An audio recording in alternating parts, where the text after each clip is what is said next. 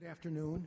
I'd like to welcome you to this session of the MIT Communications Forum, run in collaboration with two distinguished institutions at MIT, the Center for the Future of Civic Media and the Technology and Culture Forum. This is the first of two forums this semester devoted to the campaign and the media.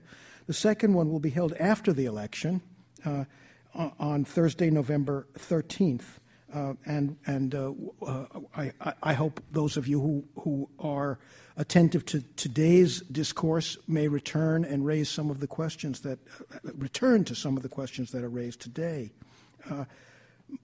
I guess I should introduce myself. I'm David Thorburn, the director of the Communications Forum at MIT. In addition to the second Campaign and the Media Forum, I'd also like to announce two other forums that we're going to be holding in October, actually on a Tuesday and a Thursday. Unusually for us, almost all of our events are on Thursday. But here are two events juxtaposed against each other. Their broad topic is the culture of the book in the digital age, and they will involve conversations with two distinguished humanists, both paradoxically from Harvard. One, Stephen Greenblatt, the Kogan Professor of Humanities at Harvard, and the second, and he'll be visiting it here on Tuesday, October 14th, and then on the 16th, 2 days later, with a slight twist, the conversation will continue with the eminent historian Robert Darnton, who is also today the director of libraries at Harvard University. And we're looking forward to those conversations. Both of these scholars are eminent in their fields and are attentive to what we might call the fundamental migration of print culture into digital formats, and that'll be one of our central topics in those conversations. And I hope some of you will make time to attend those events as well. It falls to me now merely to introduce our distinguished panel and our distinguished moderator. I'll start with the moderator. Ellen Hume is the research director for the MIT Center for the Future of Civic Media. She was a White House and political correspondent for the Wall Street Journal, a national reporter for the Los Angeles Times, a regular commentator on PBS's Washington Week in Review and CNN's show Reliable Sources. Our speakers are John Carroll, on the end there, a professor of mass communications at Boston University and senior media analyst for WBUR-FM. In an earlier incarnation, he was a radio commentator for WGBH and a reporter for WGBH-TV's Beat the Press, a weekly media review program on which we still see him, I think. Prior to joining the BU faculty, John Carroll was the executive producer of Greater Boston, WGBH-TV's nightly news and public affairs program. Ellen Goodman is a syndicated columnist for the Washington Post Writers Group, and her work appears regularly in the Boston Globe. She previously worked at the Detroit Free Press and Newsweek. In 2007, she was a Shorenstein Fellow at Harvard's Kennedy School of Government, where she studied gender and the news. Hardly think she needed to study it since it's been a recurring topic in her wonderful columns over the years. Tom Rosenstiel, an old friend of the forums, is director of the Washington-based Project for Excellence in Journalism, where he is the editor and principal author of its annual report on the state of the news media. He was a journalist for more than 20 years and is a former media critic for the Los Angeles Times and chief congressional correspondent for Newsweek magazine. He's the author with Bill Kovac of The Elements of Journalism, What News People Should Know and the Public Should Expect. It's a pleasure to turn the podium over to Ellen Hume. Thank you, David. Is this on? Mm-hmm. Yes, good. How many people here consume mainstream media? New York Times, broadcast television? Oh my goodness, what a group. Okay, so if you think they've been doing a great job covering the campaign, raise your hand. Oh dear. One person. I know what to say. That's what our conversation is about tonight. we're going to be taking it apart with the people who look at it professionally, who've participated in it over the years, and with you. So for the first hour, we're going to talk, and then for the second hour, it's your turn. And we hope that you'll come up with your questions and comments and inform us about what we should be talking about. But I wanted to start, first of all, with some data. We are at MIT, after all.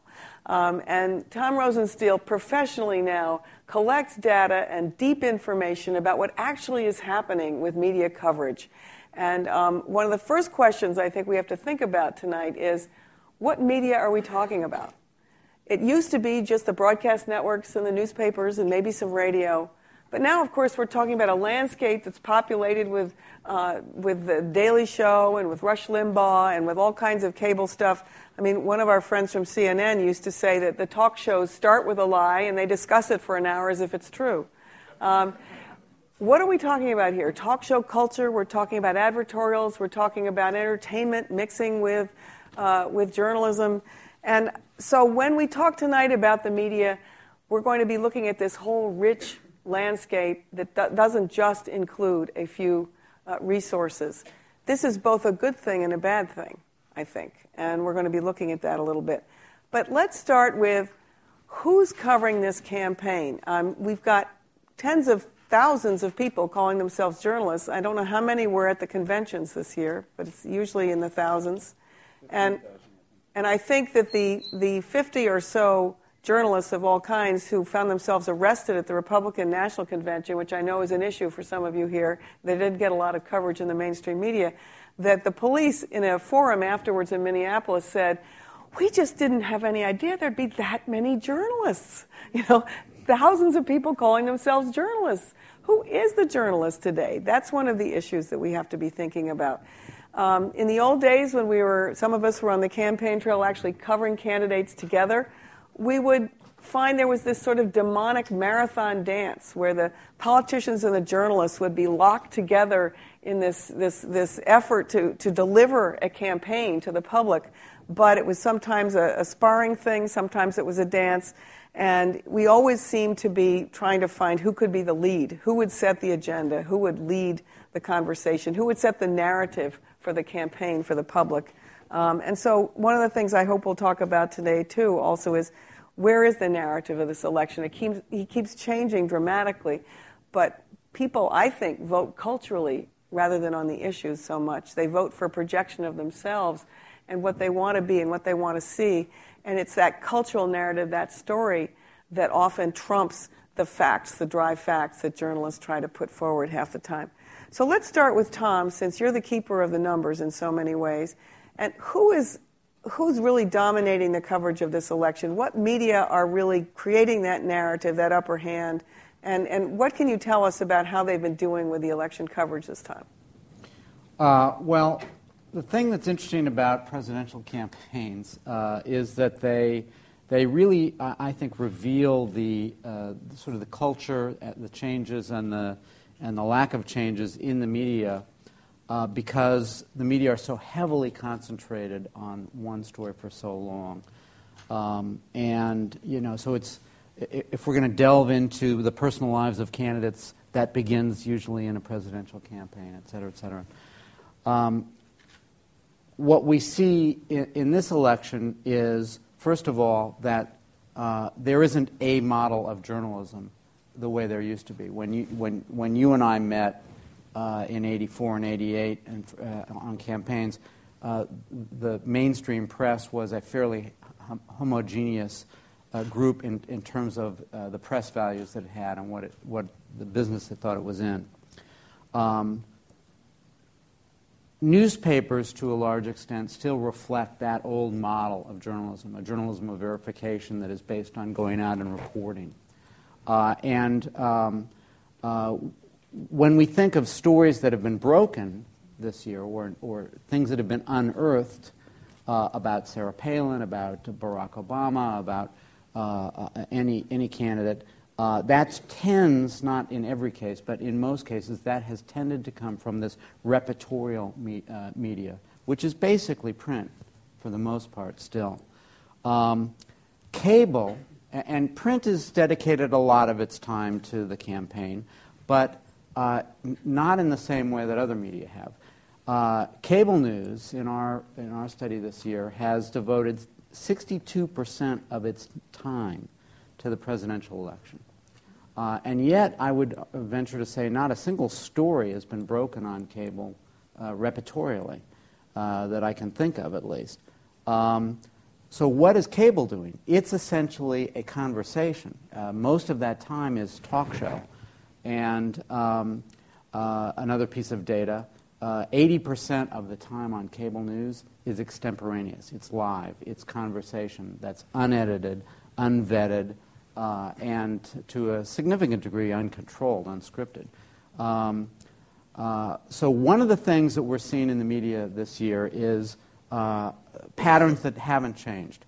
65% of the news haul that we've studied, and this is hundreds of stories every week from 48 different news outlets, 65% of that has been tactics, strategy, horse race. The same pattern that we've seen for 2 generations of media Despite all the studies. criticism over the years, it still continues. Right. 20%, just under 21%, has been about policy. 3% has examined the public record of the candidates. And 8% has been about their personal biography, who they are, what kind of people they are, their families, et cetera, et cetera.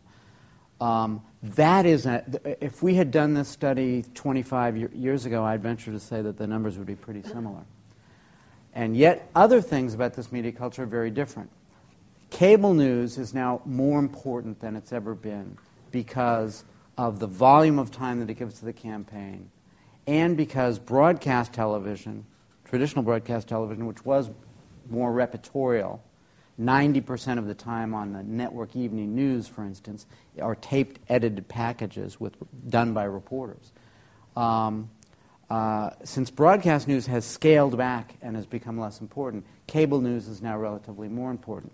And one of the features that I think we see this year is that cable news has abdicated much of its time to campaign operatives and spin doctors who are basically communicating talking points, but are not necessarily identified as campaign operatives. They may, in fact, be identified as our analysts.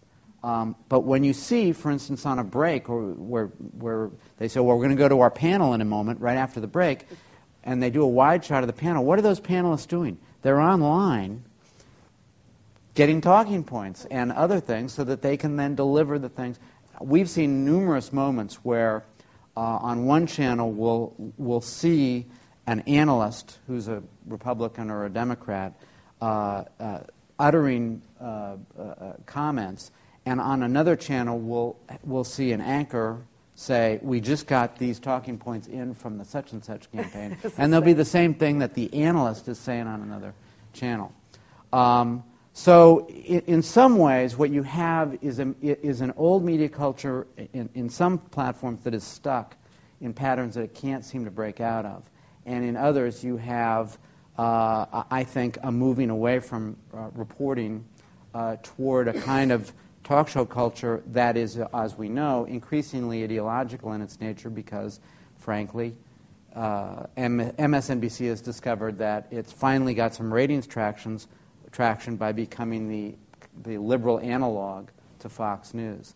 And CNN, which claims to be sort of in the middle, is actually offering a little bit of everything because they have as many talk shows in the evening as the others. So let's take apart some implications of this with the other panelists. If cable is the lead this time, my own analysis of that is that the studies show that people who tend to be more politically engaged also tend to have a political bias. They're engaged because they care about something and they've decided that they stand for some things. They tend to go to their comfort zone media.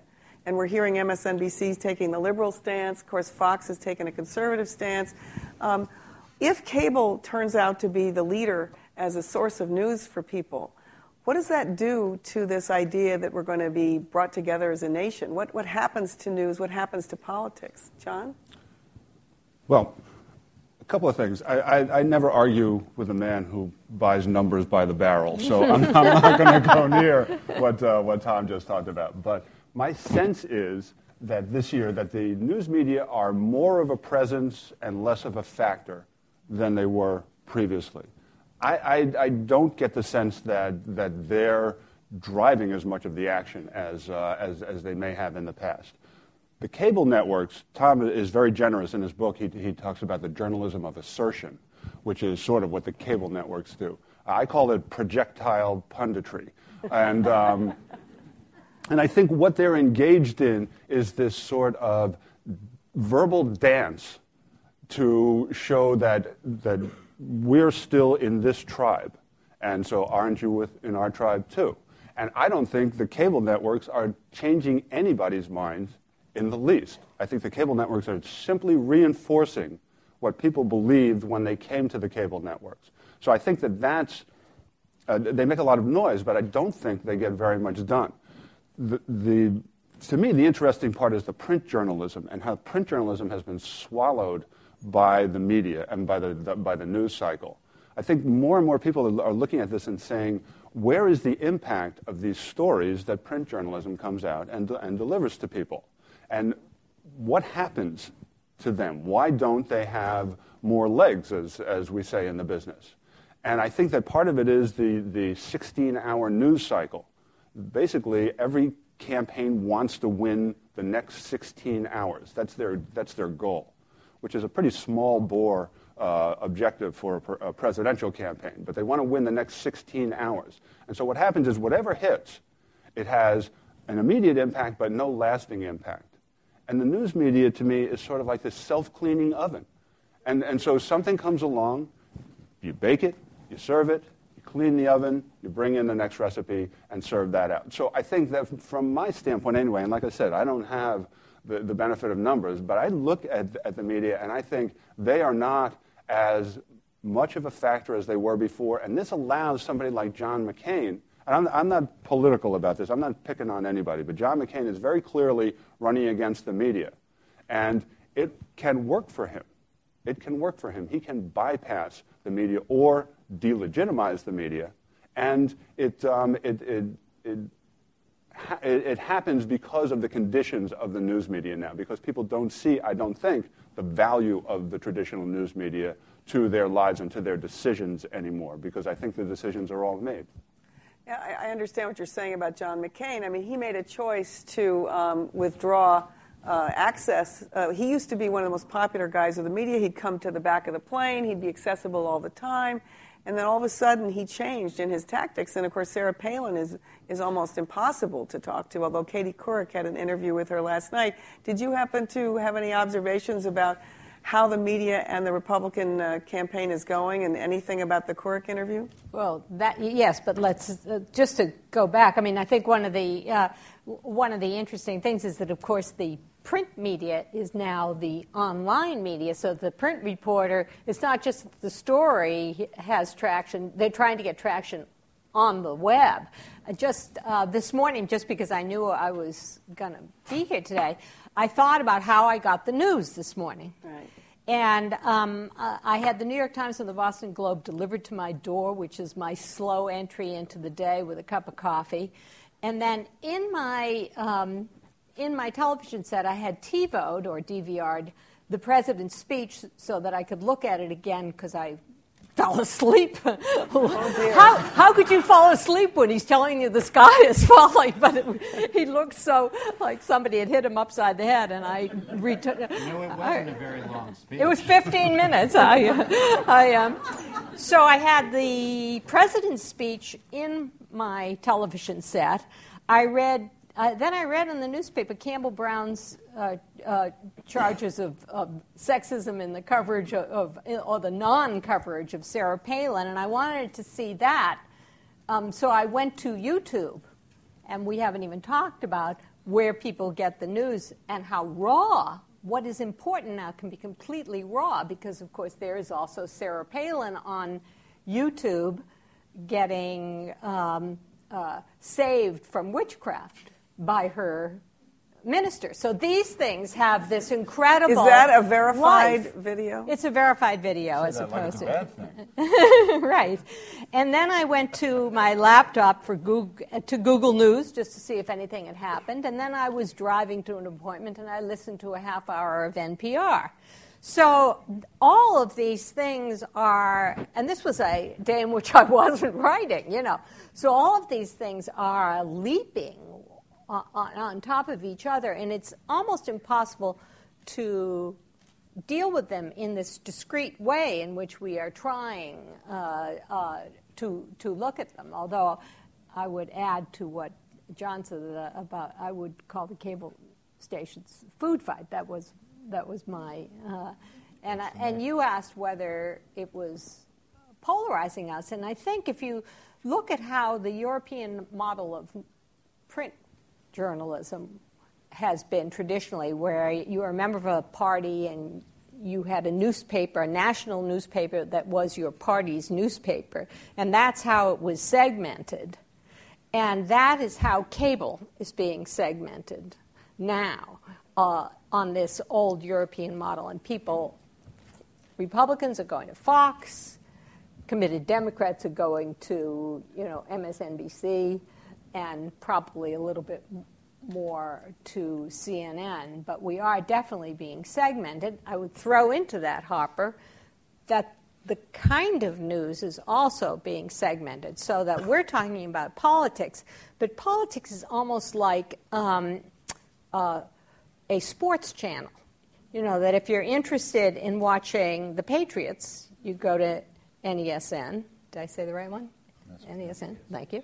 And if you're interested in politics, you go to 3 other channels. And by the way, last night, the president's speech was only on cable. So that it was on a... Oh, yeah. It was on NPR. Okay. No, it was on broadcast. It was on? Oh, yeah. The president still gets a roadblock. I apologize. But there have been many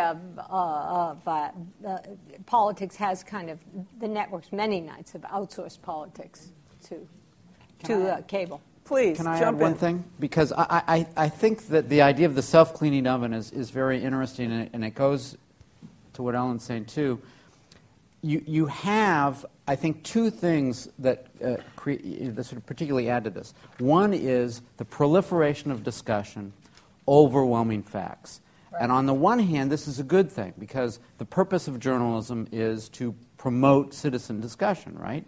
But now the discussion, in terms of sheer volume, outweighs the factual repertorial dimension of the media culture. It's an inverted triangle Right. now with the boots on the ground, the reporters. That piece of this inverted triangle is shrinking Right. because newspapers and print people can't afford it, and layer upon layer of ever-expanding commentary on what fewer and fewer people are actually reporting. Right. That's the model now. And two other elements add to that denigration of sort of the culture of fact. One is speed, because the discussion just pours over it, and the facts, are sort of so much at the bottom that there's such a pile of discussion on top of it that the original source is lost. And the other is this idea that the political sources have figured out a way to game the system. It's not actually a discussion by journalists or even independent folks. It's a discussion by people who are essentially schooled in trying to denigrate those facts if the facts don't help their side. In a sense, many of you may be aware of the long piece that the New York Times did about how the military analysts that were so omnipresent on television during the early days of the war, when the media was still covering the war, were basically schooled and tantalized by access by the Pentagon. So the Pentagon was in control to a large degree of the message that these folks were delivering, and the networks were eagerly putting them on and didn't much care and did no vetting of this because they wanted to have experts on the air. That same phenomenon, in a sense, has now happened to the campaign, with both parties ensuring that their folks are there. And I think that, it's essentially campaign spin posing as media that further denigrates the culture of fact. So what I'm hearing is that the mainstream media in this campaign are both more important than before, because everything starts with those facts. You can't go anywhere without that. Unless you have a poll. And they're less important because there's so much that is built out from that tiny base. What difference does it make if the mainstream media just go away? If people in this room pay absolutely no attention to the New York Times or CBS or NPR or anything like that, what difference would it make to this campaign? Maybe people would be better informed. How many people think you'd be better informed if the mainstream media just went away? Aha. One person. Two people. I don't call it mainstream. I call it corporate media. Okay, corporate media. Well, that's a different question. We'll get to that. Rumpus that we can. Let's get to that. Let's talk about that. But first of all, what about my question? I think one of the issues here is who's the assignment desk now for the discussion in the media? And the assignment desk used to be the New York Times, the Washington Post. I mean, for better or worse, you can argue about whether that was a good thing or not, but that's what happened. And so the network newscasts would read the Times, and they would say, okay, these are the stories that we should follow up. And there was this I can never say this word, cumulative effect of news stories. And the assignment desk is just as likely now to be YouTube, to be Politico, to be Jon Stewart. Exactly. So what you have is this free-for-all where you had some kind of coherent sort of universe of coverage. Now what you have is this sort of Donnybrook going on out there, and whoever lands on top, I think you could make a case that Politico, within the chin-strokerati, Politico is as influential as any other medium right now, news organization right now. I've seen Politico have more effect on the conversation day to day than I've seen the Times have. But however, that is in a very small universe. I mean, you go outside of these walls and say to people, what's Politico? And they say, I don't know, some kind of tomato sauce? They don't know. But within the universe, I think that they're a lot more influential than a lot of other sort of traditional mainstream media and established media. And just to continue the YouTubeization of the news, it seems to me that what is being reported, it's really interesting to think about how, we talk now, if one of you has a MySpace profile and your future employer looks at it and sees that you are, drinking beer and having sex with your girlfriend or boyfriend, it's not going to be very good for your career. But what we have now, because of the proliferation of all kinds of other media out there that has nothing to do with news media, but all kinds of other stuff, flotsam and jetsam out there, that one of the pieces of news now is this collection of stuff that we never had access to. When we did a profile on people a long time ago, we would go out, we'd talk to their kindergarten teacher, we'd talk to their neighbors, but what we didn't have was, videotape of them at the ATM machine, videotape of their ministers or anybody of their wedding, But Ellen, it's fascinating just in terms of what the collection is. I mean, that's what Jon Stewart does, for example, is basically a clip job, an ironic clip job taken of all kinds of things going on. He starts with mainstream media and builds out from it. But what happens if you not only have a glut of information, which can be a plus or it can be a minus, but you have people who are participating? The journalists now become people who say, I went to high school with Sarah Palin, or I saw John McCain fall into a pothole, or Barack Obama lives next door. I mean, that seems to be part of the journalism landscape now. how can you talk about journalism today without factoring in that everyone's a source and everyone's a publisher? Is that a plus? Is that a minus? How does that work? Well, I think it goes to... I have a sense of a nuance to your idea of who's the assignment editor. And that is, I think that to some extent the media are not the message. It's the nature of the story that dictates which part of the media culture are important at a given moment. Look at sort of a discrete event. Sarah Palin is a relative unknown, is named vice presidential nominee. You have the blogosphere very quickly scouring the archives of Alaska newspapers that are online, things that you can do from your home.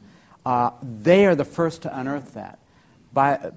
Unearth what? To unearth what the clips, or to unearth stories from the Anchorage Daily News about her mayoral history and her brief gubernatorial history. But there's no street-level reporting there other than what's essentially in the archives of local newspapers. And then there's some rumors that circulate and some emails from some eyewitnesses who might know her in Alaska. A week or so later is when we begin to see the fruits of reporting from national media who've run up to Alaska and actually talked to people and done more traditional things. Now, 3 weeks later, we're beginning to see the surfacing of home videos from her church where this Kenyan pastor, protects her from witchcraft and all these other things. And it's the nature of the event. It's not all. It's not as though the blogosphere has now replaced traditional media, because the blogosphere is good at certain things and not good at other things. And it's the nature of that story that dictates which media are important. So I think the assignment editor it changes kind of with the moment. Ultimately, I'm less concerned about the nature of the medium or who's the journalist and who's not, as I am journalists abdicating their time to non-professionals, to sources, to dictate the terms of the dialogue. That is more bothersome to me, because the same technology that opens this up and lets anybody be a journalist also opens it up to the campaigns and the people who want to manipulate the public. And the press, to whatever extent it has a role, that role is to try and be a filter to say, that's a lie, that's not true. And that role is weakened by whatever the medium happens to be. Okay, that role I'm has going to been push weakened. back, because we had someone here who is starting to say that the mainstream media have fallen into this corporate trap. Perhaps it's worse now than it ever was, or it hasn't been in the last 40 years. I don't know if you share that view, that the advertisers and the ownership of the newspapers and the television networks and radio stations are dictating the content or somehow shaping a propaganda model for news. I don't know how you feel about that, but is there an impact that you honestly can talk about that ownership issue, about the pressure that comes from the economic challenge that news organizations are facing?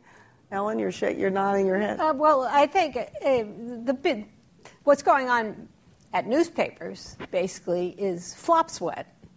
People are just concerned about the economic model of the newspaper disappearing, and that does not translate into people saying, I have an idea for making this really work and getting more people. We're going to only cover, Sarah Palin's pregnant daughter. It doesn't translate into distortion of the story. It translates into anxiety.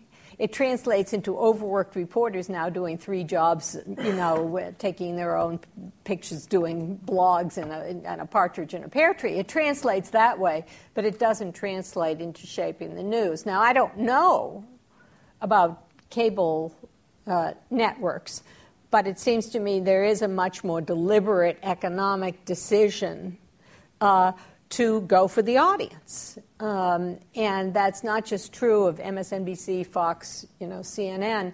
It's true of other definitions of audience, like The View, like Jon Stewart, all of these programs that are, to one degree or another, covering the presidential election in their own fashion, have a definite sense of their market. Well, certainly one has to say that celebrities have become much more the main staple of a lot of journalism, not just cable, and that model seems to be responding to this going for the audience. Yet I was just at the Online News Association meeting in Washington, and the advice panel on how journalists should save themselves from this economic downturn in the media was to connect with your audience. So there seems to be some sort of disjuncture here between pandering to the audience, which may be the celebrity model of news and looking only at the sex lives of the candidates and so forth, and what audiences are really looking for. On which day? Because, for example, the quick and dirty notion that the audience is looking for celebrity coverage and scandal, that notion, suddenly we're in an economic crisis and the audience is looking for an explanation. For real news. So it's a question of what you would call in a presidential campaign leadership. Too. I want to pick up something that you started, which is, where do you get your news? What do you think is a verified, non-corporate biased, non-liberal or conservative biased? Where do you get your news from, John? Mostly from the commentaries I write. No, I'm only kidding. Let me backtrack for a second, though, because I just wanted to pick up on something that Tom said. I think that one of the issues here, and this has to do with what Tom and Ellen both just said, one of the issues here is what's the unit of value at this point? The unit of value used to be the package. So the unit of value was the Boston Globe, because they put it together for you. The aggregator was the one who had the value to offer. Now the unit of value is the story. So it's changing a couple of things. It's changing the economics of the business for sure, but it's also changing how people see the world, because they're assembling their own newspaper now. They're assembling their own broadcast. Every morning they wake up and their Yahoo homepage has the Daily Me up there. And so they see what they want to see. The sort of serendipitous accidental encounters with things that you didn't know you were interested in until you ran across them have gone away. So where do you get yours? Where do I get mine? Yeah. I get mine I don't want to get into one-upmanship, but I go down to my front door and I have the Globe, the Herald, the Times, and the Wall Street Journal. So I get it from there. I get it very little from network newscasts. I get it from radio quite a bit. And I get it from cruising the internet, like any other, sentient 21st century person.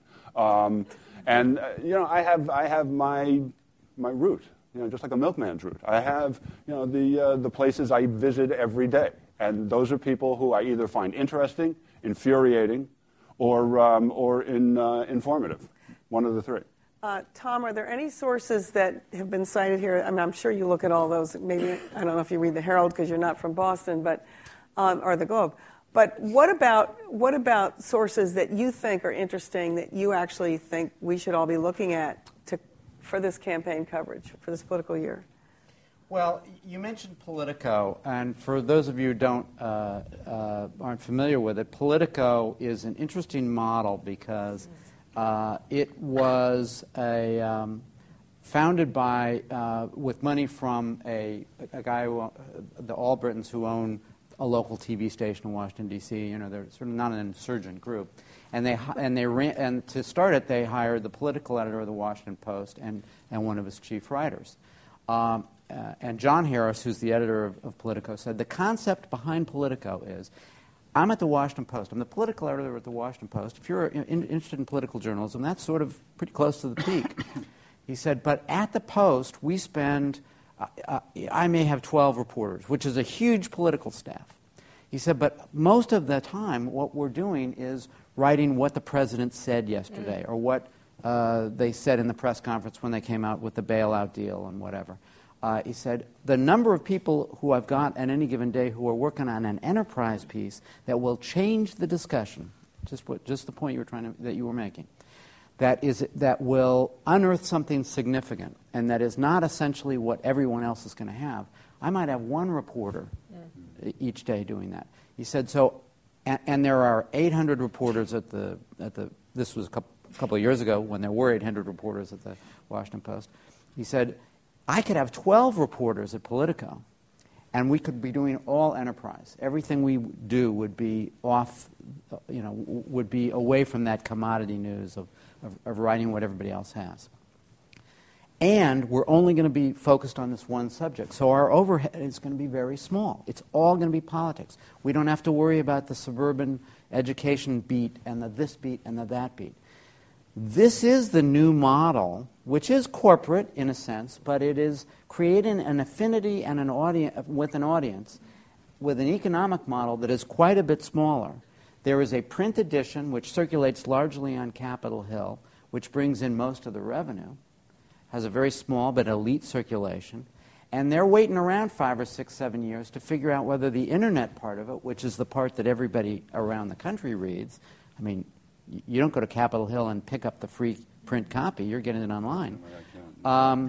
They're going to wait and figure out whether there's an economic model for the part of it that's really the real heart and soul of it online, which right now is a money loser. So that's a very interesting model, and I think we're going to see more of that because it's very niched. The cost overhead is small, but it is really more of this idea that we're going to go to our affinity group. I'm going to, I get everything from The View, or Oprah is my window on the world, or whatever. Oprah vets your Yes. day. One thing, just to go to make one other point that I think is worth making, or two other quick points. One is that the effect of this on traditional journalists is they spend a lot more time trying to synthesize stuff that's coming at them. Right. All that stuff that's pouring into your computer is pouring into theirs. And it makes traditional journalists less proactive. Right. They're spending less time on the street and more time just trying to absorb it. Less time on the phone, less time talking to people, and more time just to keep up. The second thing is that the power shift caused by all this is the one you were describing, where the unit of measure is going from the publication to the story or the topic. That's because the power shift is that the consumer of news is becoming their own editor. You're becoming proactive consumer rather than a passive consumer. The idea that Walter Cronkite would end his newscast with, and that's the way it is like a Saturday Night Live laugh line today. And another news source. Yes. Yes, absolutely. And one of the things that in this new proactive universe that happens is you sort of get the facts from the New York Times, but Bill O'Reilly is the one who tells you what to think about them or how to put them in some sense of order. And that's the role that The Daily Show plays. It's a commentary that helps you decide, how do I feel about this? I just want to pick up on that 1 second, then I want to turn to Ellen to talk about women in the campaign. But I want to ask a follow-up on what you were just saying, which is, if the narrative is determined as much by the chats on cable or by the comfort zone we all turn to because that happens to reflect what we already think, what do we do with a narrative that takes hold about this election that may not actually be true? What happens when there becomes a narrative about the Swift boats in 2004 where the facts sometimes didn't line up with what people took on as the meme? What do you do with that? Frank Rich from this past Sunday? Frank I Rich. think that's a good idea. No, okay. Then I'm going to answer a completely different question. Actually, I just want to throw in very quickly another successful internet model, which is. Can you just answer my question first? I mean, sure. What do we do if the narrative out there isn't true? And journalists, I mean, you're the keeper of the ethics on journalism. You've written a book, literally, about what are our ethics.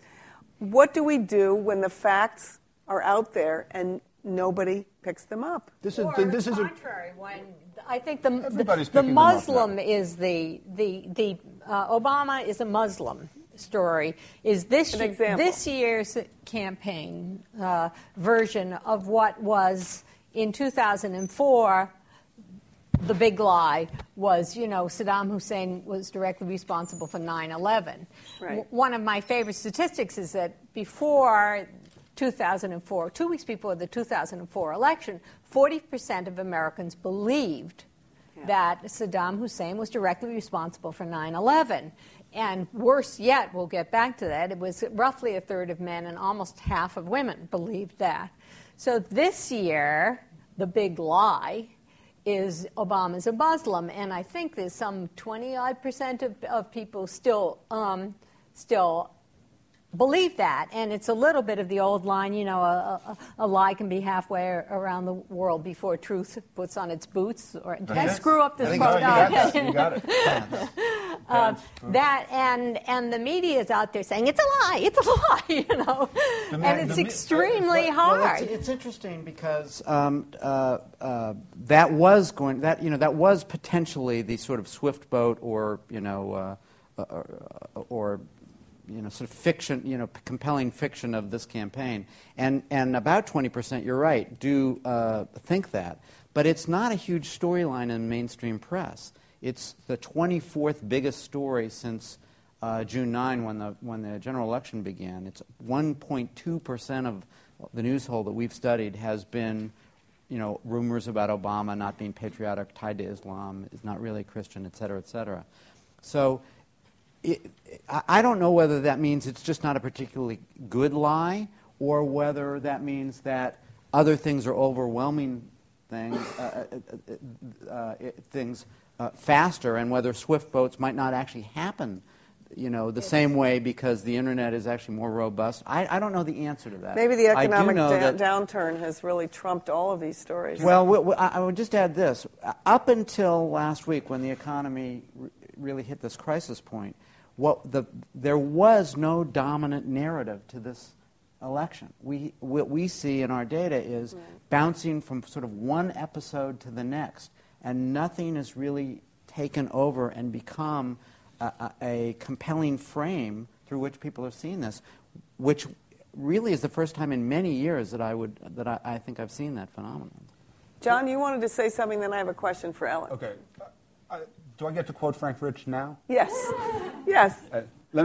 I have never seen, and again, I don't have numbers, I have never seen the mainstream news media call people liars as much as I have in the past month. I have never seen anything like this. The Associated Press, everybody has been calling, ever since Sarah Palin hit the scene. I mean, I've never seen anything like it, and it has zero effect. It doesn't matter. It doesn't change how people look at them. It doesn't change what they say. Now I'm going to quote Frank Rich, who says, McCain and Palin, and this guy's a partisan, right? Keep repeating the same lies over and over to construct a bogus alternative reality so relentless it can overwhelm any haphazard journalistic stabs at puncturing it. So we're powerless. We're powerless in the face of John McCain and Sarah Palin. That's a first, right? But I think that this is sort of an extension of George W. Bush's. I feel sorry for you guys in the reality-based community. We're the ones who have the power. We construct the reality that we want to be out there, and I think that this is an extension of it. And I'm stunned, frankly, that. Again, I don't have numbers, but I don't feel like there's been any real impact. Newsday ran a story that says the media call McCain and Palin on their trail of lies, a rundown of 25 responses to the media to the bald-faced lies of McCain and Palin. I mean, you don't get any more blatant than that, and yet it doesn't change anything they say. It doesn't seem to change the dynamic at all. I know you want to ask Ellen a question, but I disagree with that in part, and I just want to comment. First of all, politicians have always believed that they can construct their own reality. The perception is reality. That's not anything new. They're far more aggressive and skilled, I think, at sort of trying to denigrate sort of the world of empiricism that journalists aspire to operate in. And I think they have more tools to do it. But I don't think that we're powerless. I mean, I wouldn't give up. Right, I wouldn't give up. If I If I thought facts really didn't matter. I do think, however, that it's important to know, and it's always been the case, that facts derive their meaning from the context in which the consumer receives them. Right. I see I see the statue of Saddam fall in Iraq, and I could think that's liberation. It reminds me of the fall of the Soviet Union. Or I could see the statue fall and think, what are we doing there? I think that picture's staged. This is the wrong war. And my attitude about the war is going to dictate how I respond to that. And I think that's still true. And I don't think that I think McCain and Palin are engaged, as is Obama, in my mind, in trying to distort things and denigrate and is at war with the press. I'm not convinced yet that that's going to succeed. And I half suspect that McCain camp has overplayed their hand and made the press somewhat more aggressive this year.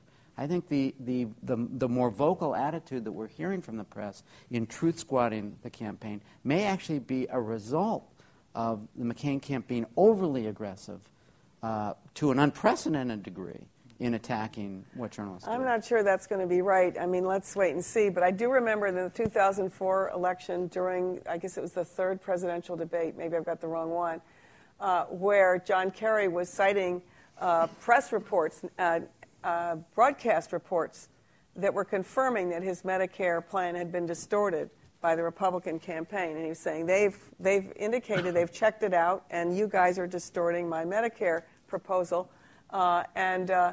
All that President Bush had to do was say, well, the broadcast media. He didn't even have to address the substance of the article. All he had to do was play that card, which frankly feeds into 30 to 40 years of a culture war that has been a successful playbook for the Republicans. Let's face it. I mean, Ronald Reagan did this brilliantly. George Bush Sr. did this brilliantly. It was done against Dukakis. It was done against Gore. They were weak in many ways. Let's not go through all those campaigns.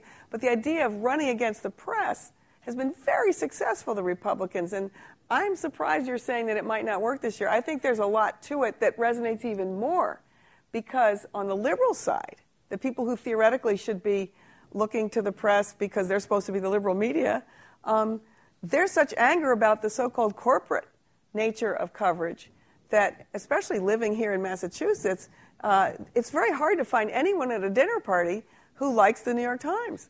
Everyone wants to trash it. So I'm not surprised the economic model is in trouble and that a lot of young people are turning to alternative sources because the basic credibility of that source has been tainted. For good or for ill, and we can talk about that more when you guys weigh in, which is going to be happening very shortly. But because we promised to talk about what was different about this campaign, not just the media different, but the campaign is different.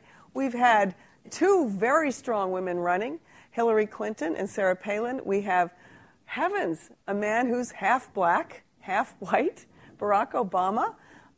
Can you please, Ellen, since you've studied this, you're an expert on this, have the gender and race factors in this campaign influenced the way the media have been covering it, or have there been stories we've missed? Have things been exaggerated? How do you see the report card on the media and their coverage of these historic candidacies? Well, it's clear that race and gender have driven their own narrative through this campaign in a very different way than I've ever seen. They have framed the stories of this campaign. And I use the word story literally because one of the things that the media gets captured by is the story. And Barack Obama's story is a very compelling one, and it mostly played out during the primary. Hillary Clinton, the story of her as the potential first woman president, the woman who ran as the most experienced candidate. I mean, for once, the woman ran as a commander-in-chief. The woman ran on the experience platform and was beaten by the change platform. I mean, that would have been such an extraordinary change to have her first woman president of the United States, but she was more Clinton than female in the end, according to voters. Remember that. And he became the change agent. So what started as a very hopeful and dramatic story about the possibility of, in this group of candidates we would elect a woman or an African American, in many places became a story of race versus gender. But I want to get to, and then we had out of nowhere Sarah Palin, and all of the women who had said, about Clinton, that she was the most experienced candidate, and the young women in the campaign who had been more for Obama had said, we're liberated to vote for the person. Suddenly, this group of Clinton voters who were as much turned off by Sarah Palin as attracted, much more turned off, they were the one who were saying suddenly, we are liberated enough to vote for the person, not for the gender. But I think in an interesting way to think about the relationship, to think in this context about the relationship between women as consumers of news and women as journalists and women as politicians. I know you want to open it. We can return to that, but there's a very interesting changing line in that. I would just say that women have not been news consumers to the degree that men have been. They have not. We know that women do not have political information. I'm talking about hardcore information, who your senator is. Traditionally, I mean, the Pew people have done that over decades, and women just did not have the same kind of information. We also know from studies that when there's a woman running, women pay more attention. And so in this campaign, women have been much more engaged in the primary and now in this. But what are they engaged in? And I don't have the answer to that, but I have impressions of a lot of women who might not have been engaged in politics are engaged and connecting to Clinton in the primary. They're engaged in connecting either for or against Palin in the main election. But the Palin story has become a personal People magazine story to a large degree, and a lot of women have tuned into it to discuss in mommy blogs, which are not political blogs, on The View, which is not theoretically a political show, on People magazine, which is not theoretically The Nation. They've turned to these places to talk about childcare, whether a mother should be a presidential candidate, and how experienced this woman is. Now, that's like a very quick and dirty overview, but it is really fascinating to see what is going on. At the same time, women journalists have done a much better job of covering Sarah Palin. You just look at what's happened. They've done a much better job of. The Charlie Gibson interview was nowhere nearly as tough as the Katie Couric interview. And Campbell Brown called it sexist not to question Sarah Palin much more directly. It's so interesting when you talk about the narratives in this election. Let's not forget that the McCain narrative, which is not about women or black or any of those things, is an extraordinary narrative of a very heroic POW, excuse me. And so in a way, it's been this kind of whipsaw, which narrative is going to be ascendant. And now we've got the economic narrative, which seems to be trumping just about everything. Is there anything about this latest to-do about whether there'd be a debate and whether we'd come to Washington and drop everything? Is there any sense so far of who's winning that kind of dance among the campaigns? Oh, I was just going to say, I think the dance isn't really as interesting to people. I think it's all about Bush. And it's all about whether you think that the people who are in have so screwed stuff up that you're just going to go for somebody else. Well, that's your take on it. But isn't it also all about Bush trying to help McCain? No, I'm just talking about, we're talking about huge groups of decideds. People who are tribes, as John said, they belong to the Democratic tribe, they belong to the Republican tribe. And then you're talking about people who are uncertain and may not make up their minds till after the third debate. And what's in that mind, which is, of course, what every candidate is trying to figure out, what's in that mind, and what's in their mind is, anxiety. Is anybody going to help me out of this? Who are these people who got us into this? And it's conceivable that they will say anybody but Bush. And it's also conceivable that they'll say, that McCain, he's been around a while, So that's what's up for grabs, I think. Why don't you guys start lining up at the microphones while Tom and John respond to that? Just a little, some numbers that I think suggest something interesting. Since June 9, when Hillary Clinton suspended her campaign, 67% of the stories that we've studied have been about Obama. 50% have been about McCain. It can be over 100% because stories could actually be about both of them. So Obama's enjoyed this significant advantage in in being the candidate the media are talking about. During most of that period, Obama was losing momentum. And the only week since June 9 when McCain was a more significant newsmaker than Obama, the only week in all those, however many weeks that is, 10 or 15 or something, was last week, which was McCain's worst week when he got all bollocksed up over the economy.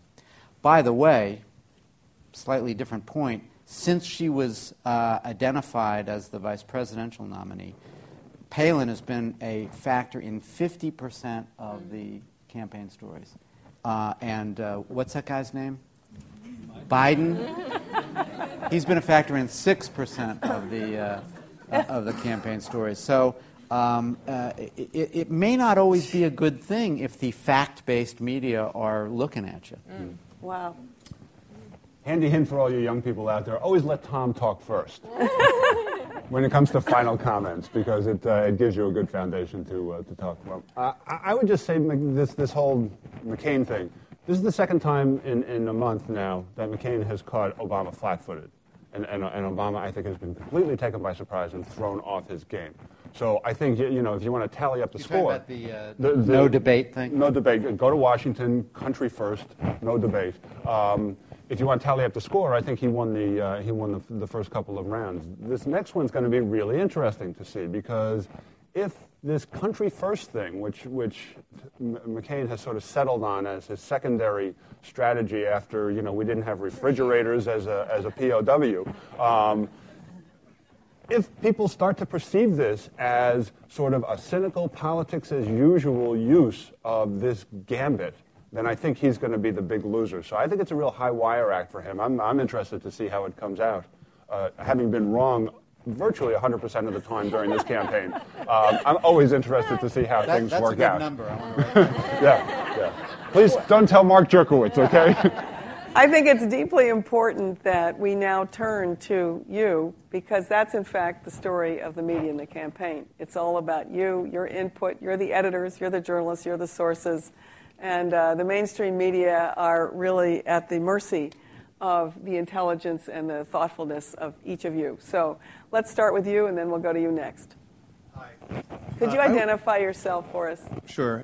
My name is Greg PC, and I'm just around. My question is, you talked about the unit of reporter's measure. notebook in his hand, and he's just around.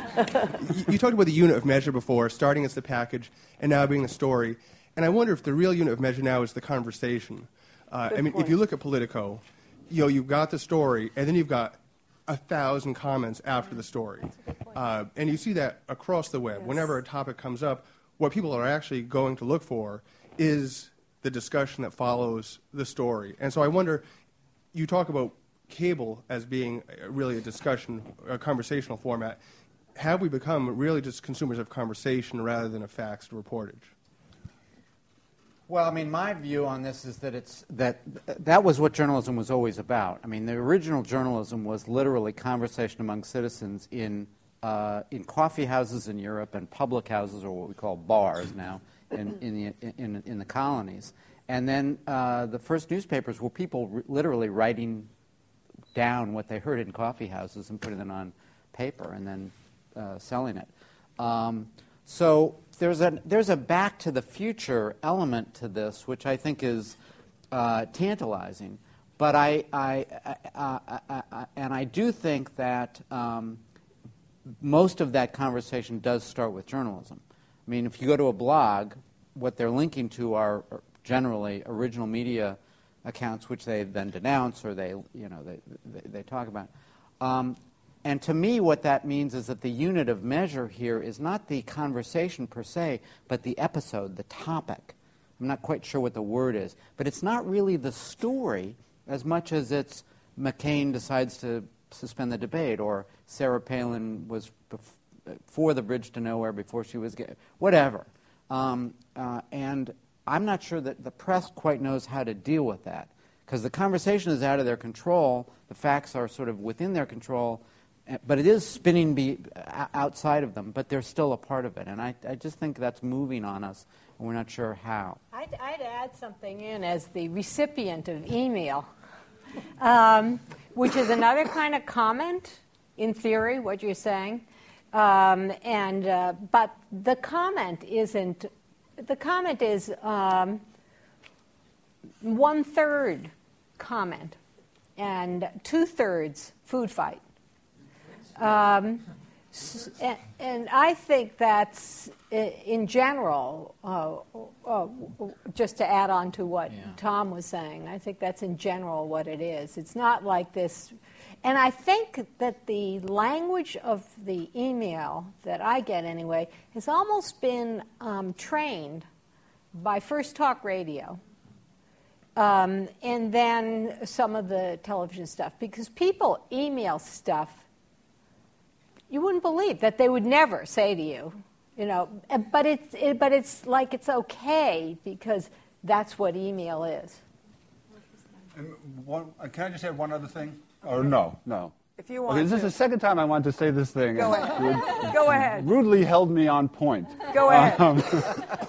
I just want to throw in something about the other model on the internet, which is the Huffington Post.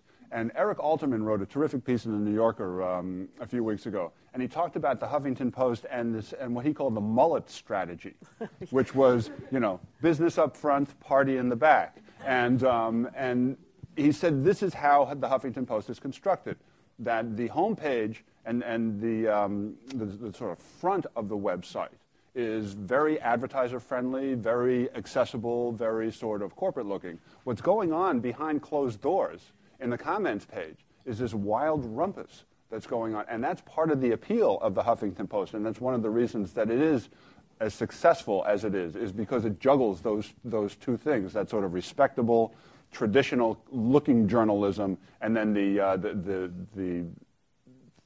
inclination and the desire of people to participate and to be part of this conversation. So I think we may see that going forward more and more, maybe. I don't know. Well, historians McGurr and Leonard have tracked how when journalism became objective in the Roosevelt era, when it started to become progressive and pure and educational and all that interest in politics started to decline at the same time. And they've actually linked the sort of neutrality and boringness, the boredom of mainstream media with a decline in participation. So maybe it's not so unhealthy. Some of it may be unhealthy, but maybe it's exciting that people are getting more engaged and they're doing it through alternative media and through perhaps excited language. Yes? Hi, I'm Whitney Tratine. Can you pull that mic down? Yeah, sure. I'm short. Second-year CMS graduate student.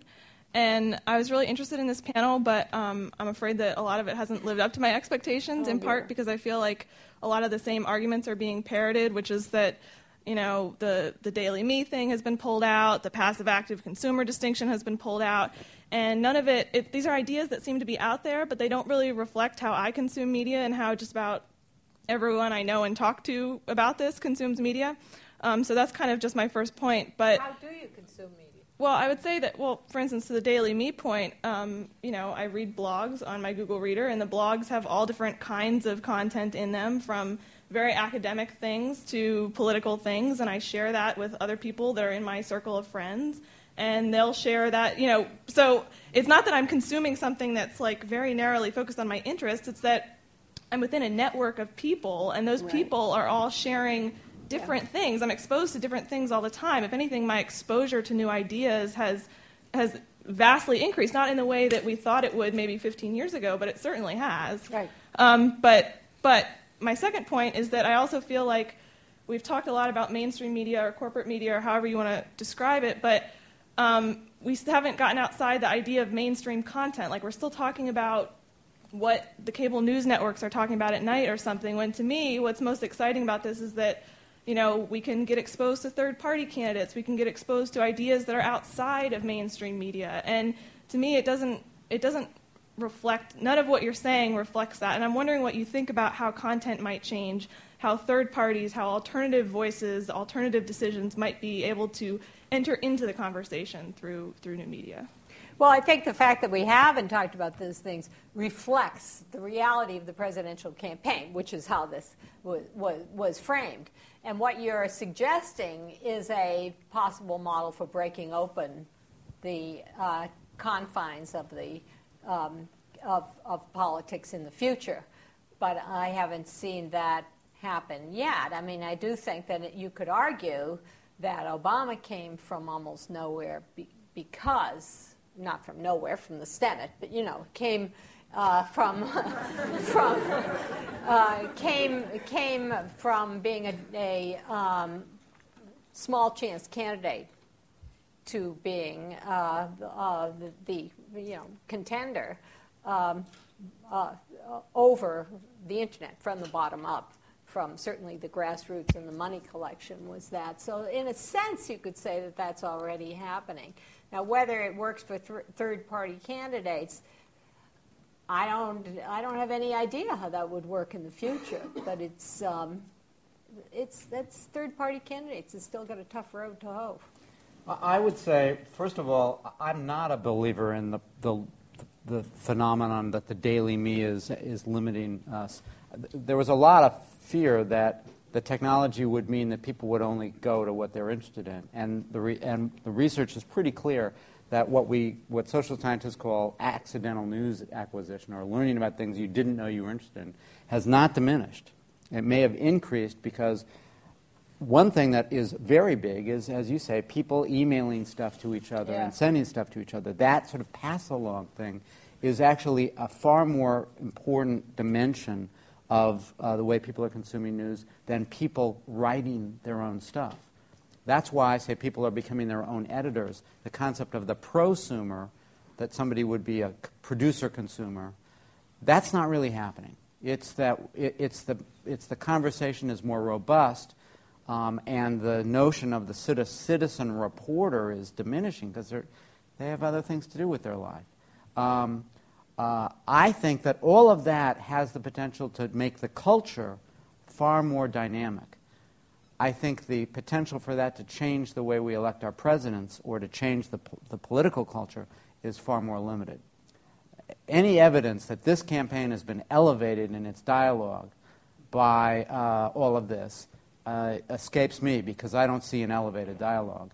And we've got a 72-year-old guy, who's been a senator and a guy who, although he wasn't very experienced, was clearly the anti-Hillary alternative. I mean, it's a pretty establishment race. So this event is not an event like the iPhone where citizens can find out what's wrong with it and fix it. This is what it is, and it's important, but it's not as open to that culture changing it as a lot of other things in our world. But don't give up trying. And I think your point is very well taken, and we look forward to more conversations that fit with what you have to contribute. Thank you very much. I'm going to do more questions and quicker answers. Is that a good plan? Let's do a quicker panel here on this, or maybe one person will respond. If you can ask one person, that would be great. All right, thank you. My name is John Garfinkel, civilities.net, if you want to find me. Unfortunately, it's a question for Tom again, but I'm just picking up something you said earlier, and it ties into the last comment. You had pictured a proactive reader now, and I'm wondering how much that's really been studied. I've read a lot from Dan Gilmore and Jay Rosen, and the general blog community echoes, sorry, who just spoke, but what you said, that every reader is going to multiple sources, they're checking Google, they're going to the second page on Google, and they're making up their mind before they forward it on or blog about it. I'm wondering if that's really a reality or if that's just a tiny, small percentage of the population.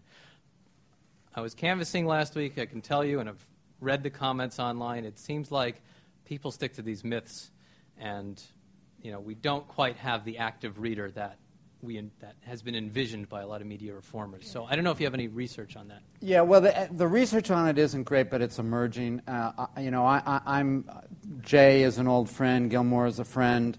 I think that the facts, as much as we know them, don't back up a lot of what they're suggesting. The fact that the potential is there doesn't mean it's going to happen. And that's why I keep trying to make the point. People are becoming their own editors to a greater degree than they used to be, and to a much greater degree than they're being their own reporters. The point here is, and it also depends on the story again. At national news outlets, 2/3 of the traffic to the New York Times and the Washington Post is now coming through blog links, search engines, people going or ending up there when they were looking for something, rather than going to the front page. But at a local newspaper, the percentages are reversed. Only 1/3 of the traffic is getting there through search engines and people emailing stuff. They're saying, I want to find out what's going on in South Bend today. I'm going to go to the South Bend newspaper, because it's the only source. You mean the online one or the regular?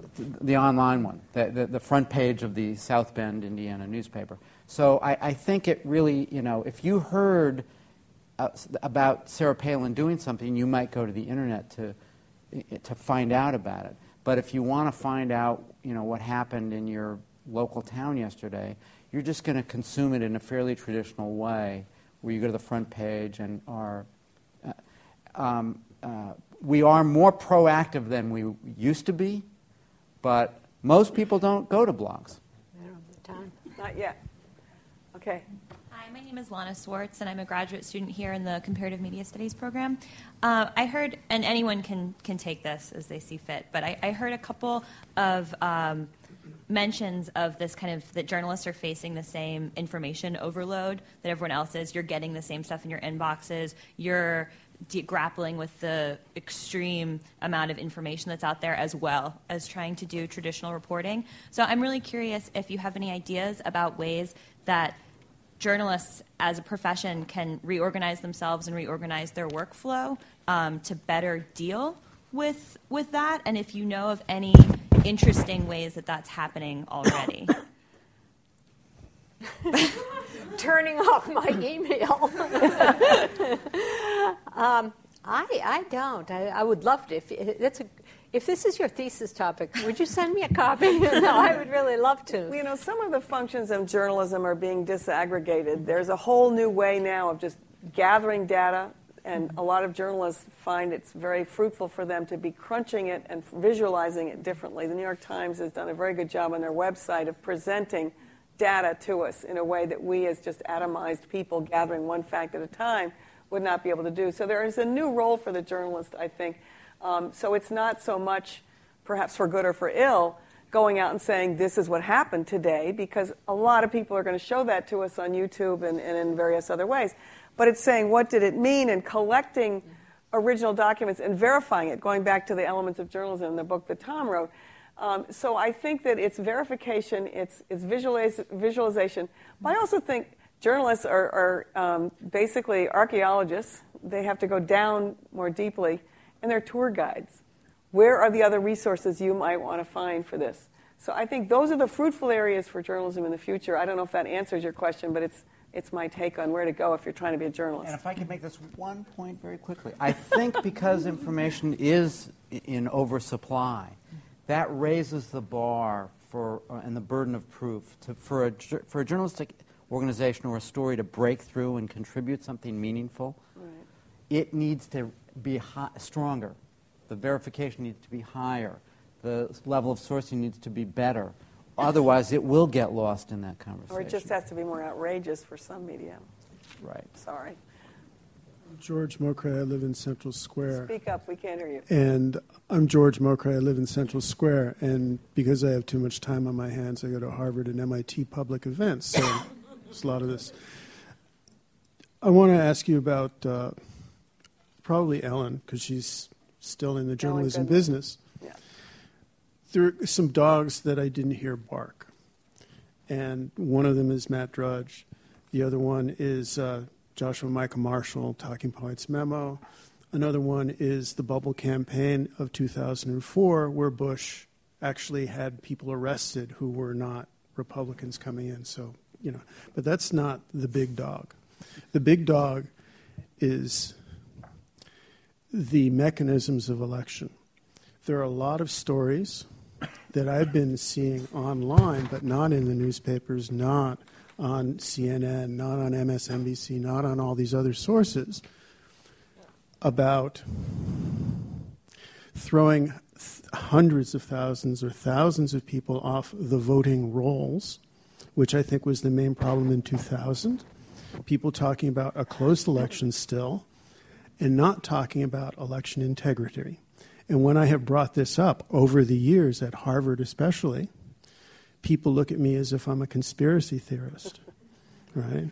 Well, actually, there was a story. Was it in the Times today about people who had their mortgages foreclosed and were not going to be able to vote? That's only one of the different stories. I understand. And it's happening in a variety of different states. Right. I wasn't saying, but I wasn't suggesting that, and it's good stuff that hasn't been done. There are a lot of stories that haven't been done. Yeah, let's talk about that for a minute. There are stories that haven't been done. That's a very important one. Were the voting machines fixed in Ohio? Is Florida going to be able to have the right kind of ballot?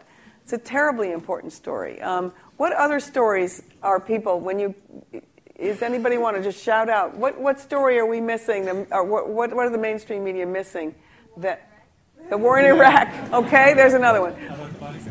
Say it again. What? Body counts. Body counts. We have to go to Memory Hole and places like that for that, right? Gas and its price. Why is gas prices? Good. Okay, I hope the mainstream media are listening. Thank you. Can I just interject? Go ahead. Here? Every one of those stories has is been being covered. Okay, it's not being covered in every media outlet, but they're all being covered. Now, the question is not, are they being covered? The question is, are they getting the volume that you believe they should be getting? And that's an ideological issue as much as a journalistic issue, I think. I mean, you can find this story covered. You're not finding it covered in the places you want to find it covered in. No, that's not my point. Okay. The fact is that all of this is a shadow show, okay, if the votes don't get counted correctly. And that's a boring process, and that's a long process, and that's a hard process. And it's not just voting machines. It's, who gets thrown off the rolls and who gets kept on the rolls, who is being challenged at the voting booth. And, it's very complex, but we talk on this level, and actually, it's at the nitty-gritty level that real decisions are made. Have you been down to the Election Commission? I mean, where's your role in this? Where's the role of the citizen in this? You're looking for the mainstream media to go and do your business. Go down there. Well, you know what? I mean, I think that there's a responsibility that citizens have to act on their own behalf. I've done that. Excellent. Then I've got no beef with you. I've got no beef with you. But the idea that this is all the work of the mainstream media. The mainstream media is supposed to be the watchdog. It's supposed to be the citizens' representative. There's no question about that.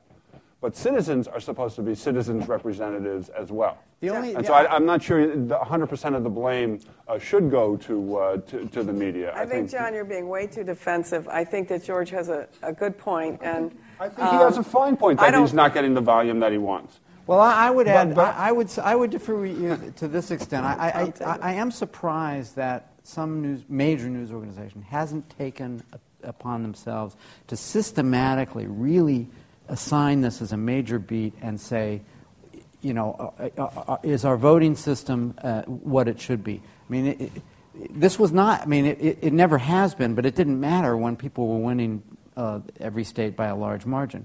Now it's a big problem, Well, and I'm surprised that it hasn't become a crusade for some major news organization. Well, I would add, here's where the, quote, corporate problem, in another way, comes into play, which is that the investigative teams in big city newspapers no longer exist. So that the possibility that you would have a team of reporters at the Philadelphia Inquirer spend a year doing this story has been eliminated. I mean, literally eliminated in that. And now there are these other strange models, strange to us, unfamiliar, like, you know, if you want a story covered now, there are people who say, okay, get enough people together to pay for it, and there'll be a news organization that will cover that story. So it's the privatization of an already private, but you know, the privatization of the stories that you want covered. That's a controversial idea, but it does exist in places. And this is, for me, a perfect example of the kind of story that would lend itself to the new technologies and to crowdsourcing. Because if you could get citizen journalists or just individuals from all the different states to compile their atoms of data in a place, and it could be verified in ways that people found acceptable, and that could be crunched, I think that would be a very powerful form, hybrid form, which I happen to think is the strongest form of journalism today, which combines the wisdom of people out there who have something to contribute with the professionals who are editing and thinking about these things full time. So I think that story is a very important story, and I'm very glad you raised it. And I don't think we can count on citizens to be able to solve that one, but I think they can contribute their information in a way. For example, the Fort Myers paper had people submit their sewer bills to the paper's website. Were you part of that? No, but that got misreported too. Oh, okay. I'll talk to you about it afterwards. Good. Well, anyway, the example may be a poor one, but the idea is a good one. If we can get individuals to offer their wisdom and their information and crunch it and put it together, it could be a very powerful form of reporting. So thank you for that. Yes. Hi, my name is Deepa, and I'm a fourth-year undergraduate here at MIT. I'm studying biology and minoring in political science. And my question is sort of almost twofold. So I'm from Kentucky, and where I'm from is a slightly more liberal part of Kentucky, but nevertheless, I live in a land of single-issue voters, which is generally most of America also. And when I spend no less than 2.5 hours a day reading news, which mostly consists of reading what a lot of people think about the news. And I would like to think that a lot of my, fellow, like my peers, people my age, do similar things in terms of finding a story on Google News and then seeing that there are about 10 different versions of that story and reading, 3 of them and figuring out which one is correct. So in theory, a democratization of the media, such as people who read a lot of blogs and people who, look to multiple sources to find the news, is much more prevalent in the younger generation. So my question to you is, well, the first part is, in 50 years, when we become the sort of, outdated voter who has been voting for 50 years. Not to say that you're... I hope you're on a panel just like this. Fossilized panel like this one. To say that when my generation, who has, for many of us, this is my first time voting for the president. And so when my basis for voting for someone is based on, what all of the New York Times columnists have to say and what much more, smaller blogs here and there have to say, what implications do you think that has for sort of the sustainability of a democracy?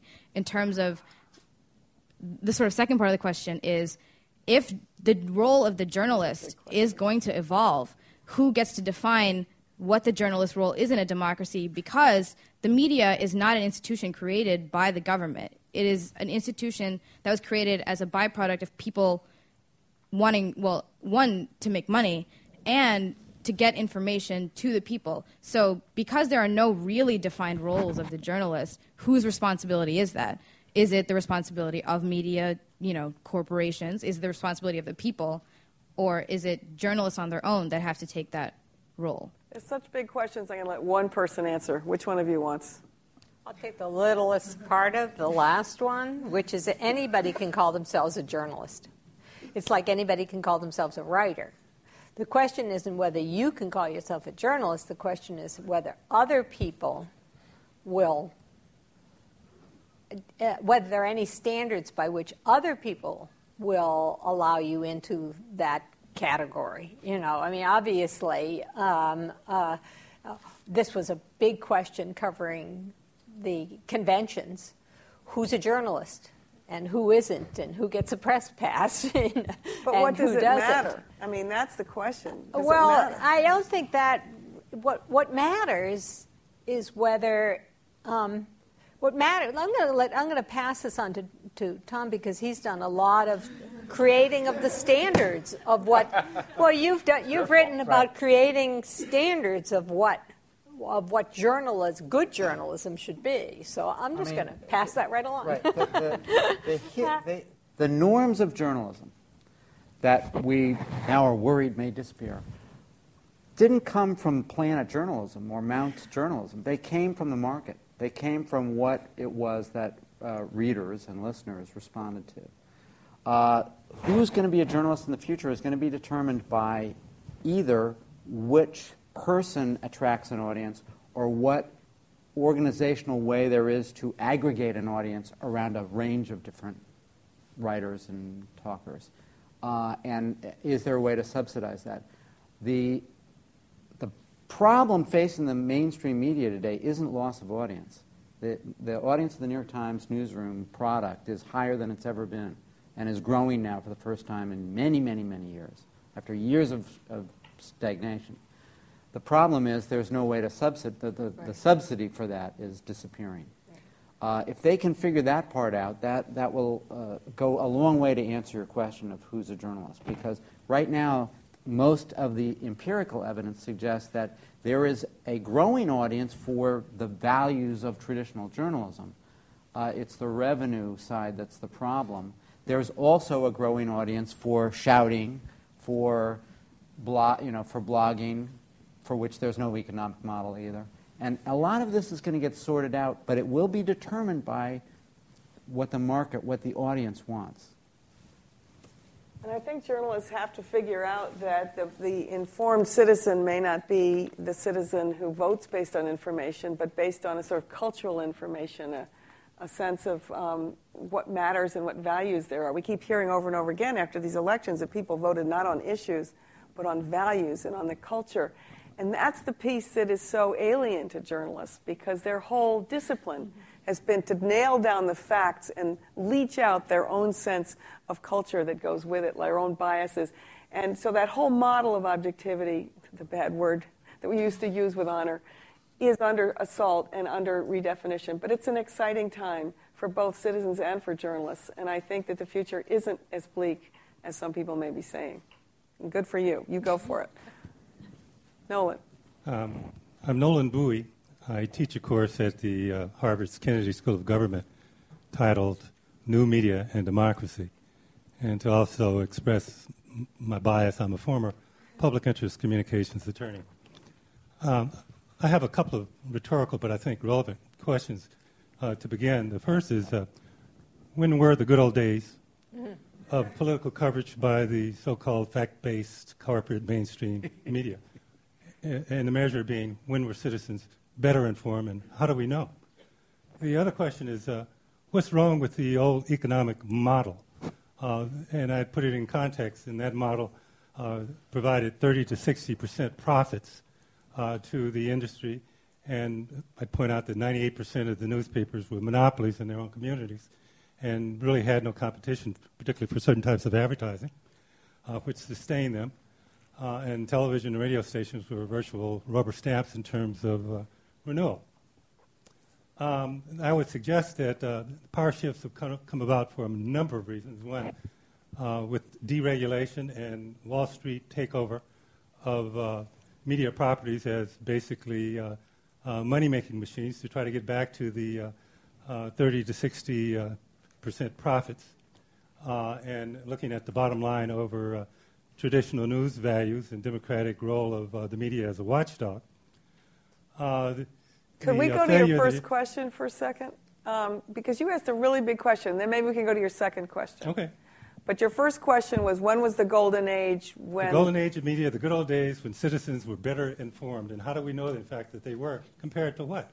And I have a suggestion in terms, and I'll get to Tell us your answer. In terms, well, at least prior to Ronald Reagan becoming president, campaigning on getting government off our backs and hiring Mark Fowler to be the chairman of the FCC, who defined the public interest as what the public is interested in, and began to seriously undermine public interest obligations of broadcasters. For example, in 81 for radio, 83 for television, they eliminated any obligation to air any news or informational programming. And then in 1987, they eliminated issue access by eliminating the Fairness Doctrine, which put on an affirmative obligation of broadcasters to air throughout the broadcast day controversial issues of public importance and then contrasting views. George raised the issue, and you responded to it in terms of identifying certain important controversial issues that aren't being discussed at all. There's no obligation to do it by broadcasters. Therefore, if you look at the news media, it became softer and softer and softer to where it is now. It's practically infotainment or whatever you call it. It's a failure of the traditional media to adapt to the new pull environment of where we have a superabundance of channel capacities, and as a consequence, super competition for audience's attention. You have almost unlimited channels, and it's much more difficult to even aggregate a mass audience, except for like Super Bowl events or maybe presidential debates, assuming we're going to have one. Would you like anyone to respond, or? Well, you can respond, or I could go on all day if you want. Nolan, always you marshal a lot of very important facts and questions, and I'd like to just take some of that if we could, instead of trying to digest the whole course. Is that okay? Yeah. The notion of a golden age, I know that it was easier for me to try to do honest reporting when I was working 20 years ago than it is for most people today. Not because they're not doing it, but it's just harder because of all the things you just said. The equal time doctrine isn't there to help us be balanced. As Ellen was saying, we all have to do 5 jobs at once if we're a journalist today. You have to be worrying about posting to a blog. When you have no deadlines at all, you can either take a lot of time to do a good job, or you can rush everything out the door and get it there before it's verified. So yes, there's a lot of policy involved with whether you can have good journalism. There's a lot of ownership issues involved with whether you can have good journalism. But I still think that you're missing, with that kind of comment that you really can't find it in this corporate media world, there's enormously courageous journalism going on right now, very effective journalism, and it's getting lost in the clutter. And it may not be lifted up. I think this is what, John, you were trying to say before when I was accusing you of something. And that is that it may be one story that runs and it never sees the light of day anywhere but on that one day in that one newspaper. But example after example, the New York Times, of course, is the most empowered newspaper in this country. They've done an incredible series of stories about Iraq, about civil liberties, and that doesn't seem to get currency during the election. But it's not that somebody out there isn't trying to do it. I think people are trying to do it. Well, I didn't say it was a total failure, but it's moving toward failure. And there's a big question as to if, in fact, traditional journalism fails in the market, that newspapers fail in the market, that there's no one doing Tom has an reporting. Answer for that. You've studied then does that. the government have an obligation to provide subsidies, across subsidies, because these are public goods? Okay, that's a good question. I think that's going to be it for the question. Okay. Tom, you've studied whether high-quality journalism does better in the market, whether we need cross-subsidies from the government. What about that? A lot of it has to do with the time horizon that the owners of media are focused on. Although the owners of media don't know it, there's a huge body of academic research that shows that higher quality journalism does better in the marketplace. But when you start investing in higher quality journalism, the immediate effect is dampening your return. And then 5 or 6 years later, it pays dividends that go on and on and on. And you can charge more for your advertising, you can do all kinds of wonderful things financially, but first you have to take a hit to get there. And the problem facing the news media today is that it is both a shrinking industry in one platform and an emerging industry in another, but it has an ownership model, by and large, that only suits the old platform, the shrinking. And Wall Street dictates that if your industry is shrinking, you should extract as much revenue as you can as quickly as you can. And investing for the long term is a waste of money because your business is shrinking. And we just don't know what to do. That's why you're seeing new buyers come in, new owners come in, some of whom may be horrible, some of whom may be good, and we don't know until after they buy the damn thing whether they're good or bad. Okay. Can I just add, not to be the skunk at the garden party here, but at the risk of doing that, I'm not sure government subsidies is the way to go for independent news organizations. And I'll just say, I mean, I'm not sure you want them in the house at all. And let me just say from personal experience, I worked for a PBS station here in Boston for 11 years. PBS gets maybe 15% of its revenue from the government. It's a little more. It's about closer to 20, but it's not 20. Not very much. Okay. 20. It is a shackle on PBS that is unavoidable. I mean, you are sort of tied to the government in a way that keeps you from doing things that you might otherwise do. I think the lack of courage, the lack of innovation that you see in PBS these days is a direct result of a couple of things. One, the tough competition in the marketplace, and two, a fear of public opinion and a fear of public backlash. And so I just wanted to throw in my little editorial on that But subject. I also have to say that the Frontline series on PBS is still exceptionally good and courageous. I mean, they're not perfect. Nobody is. But what shocked me when I was teaching at UMass Boston was none of my students had ever heard about it. They knew nothing about PBS or NPR. And these were immigrants. These were students growing up in homes in the Boston area. And I think that we haven't mentioned the literacy word, but I do think there have to be media literacies considered as part of education to encourage people to be producers of content and to be consumers of content that is more nourishing than a lot of the sideshows that we seem to be accepting. That's not saying The Daily Show is a sideshow. I'm not going to fall into that trap. But it's saying that nourishment is available, I think, not always, and it's hard to get, but I think it's available. My 16-year-old daughter, there's a lot of media in our house, you can imagine, says PBS, that stands for profoundly boring system. Right. I'm sure just in terms of the Feel good good about old my 11 days, years one of my favorite quotes came from Gene Patterson, who was the legendary editor of the St. Pete Times. And Gene Patterson once said, "We don't make newspapers to make money. We make money to make newspapers." I haven't heard that out of an editor in 30 years. That was not normal. 20 years, for sure. Can I respond to Quickly. Okay. Public broadcasting is only one model. There are other models like the BBC. There's also, if you think about it, government funds public education. That's content. That's a model. Public library, public museums, what have you.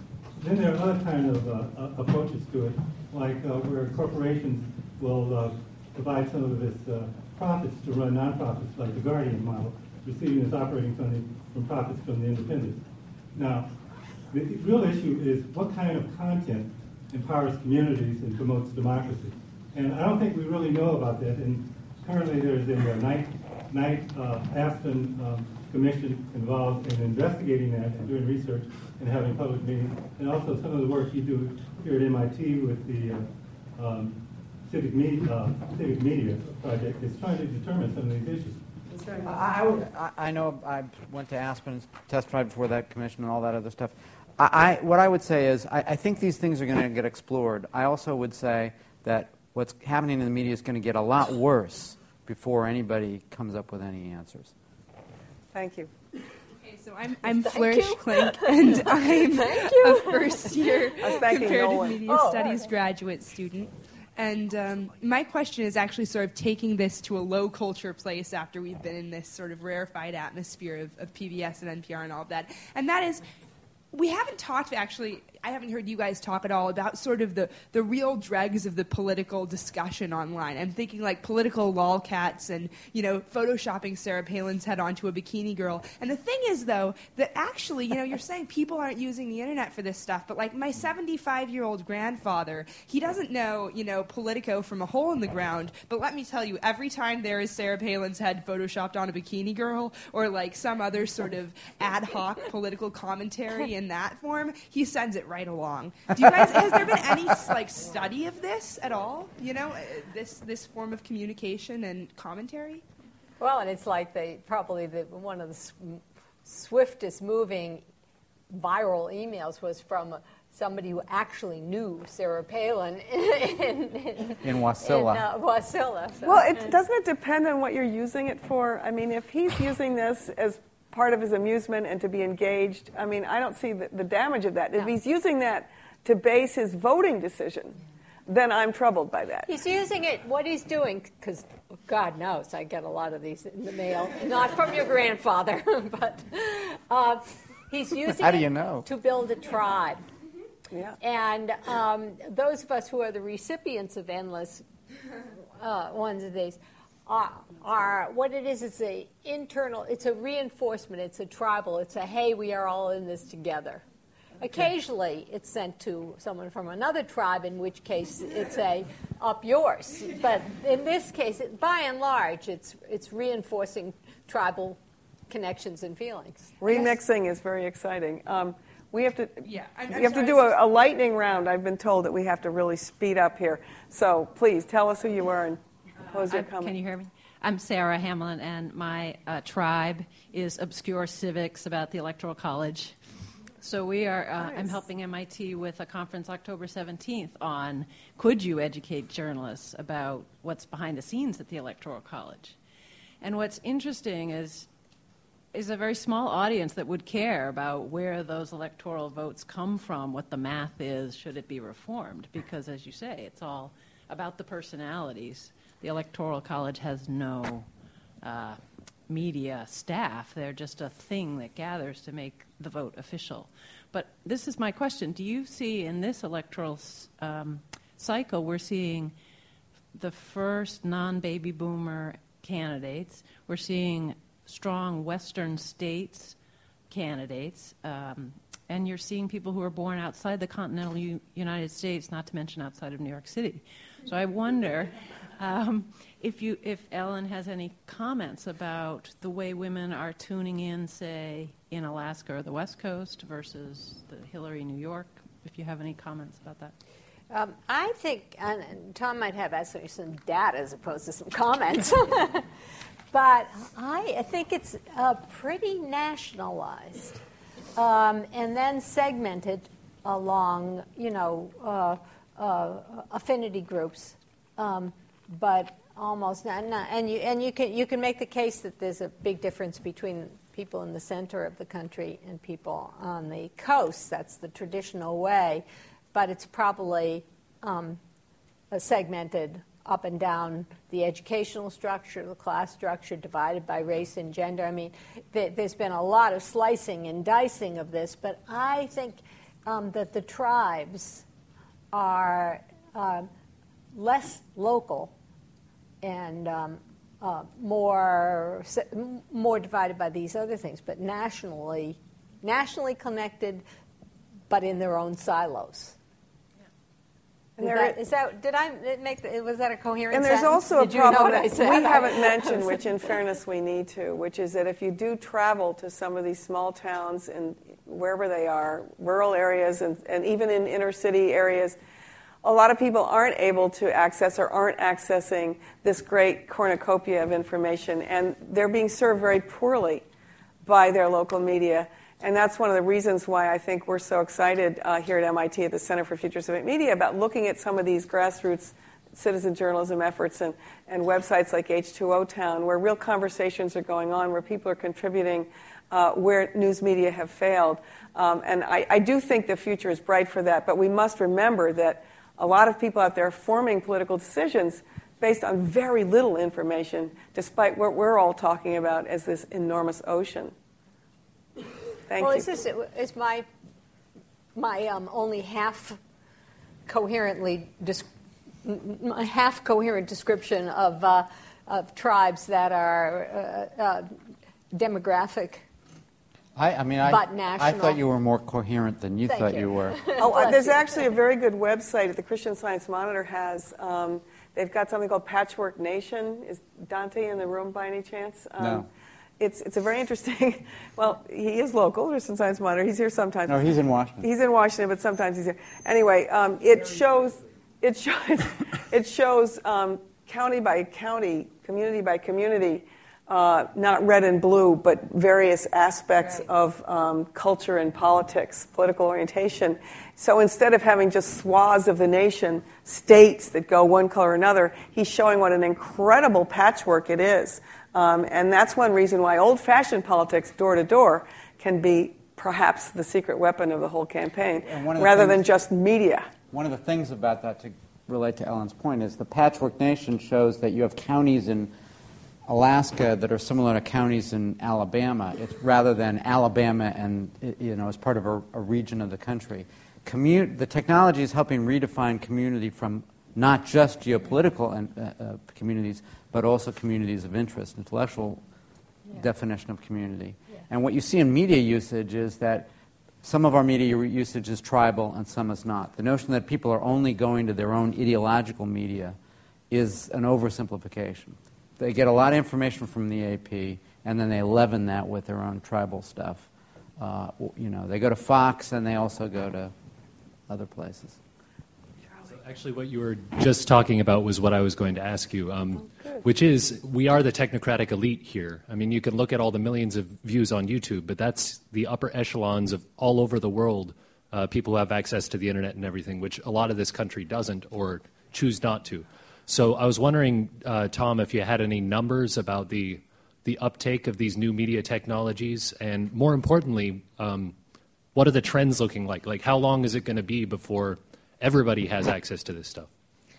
Well, what the data show, to the extent that there's good data on it, and I don't think there's great data, but there's a growing body, is that the largest chunk of the population is pretty disengaged, uses largely traditional media, and doesn't use it very much. Their primary source of information is local TV news, and that's pretty horrifying. Then you have about a 25% chunk that is a very eclectic in their media usage, and then you've got they're more affluent, they're more engaged, they're real what we used to call news junkies, and then you've got a new media cohort, which is about 12% of the population.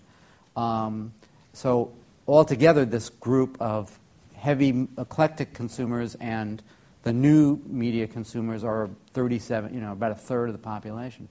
And that very new media-oriented group is young. The more of the disengaged are older, and they're going to die. And the new group is going to, mature.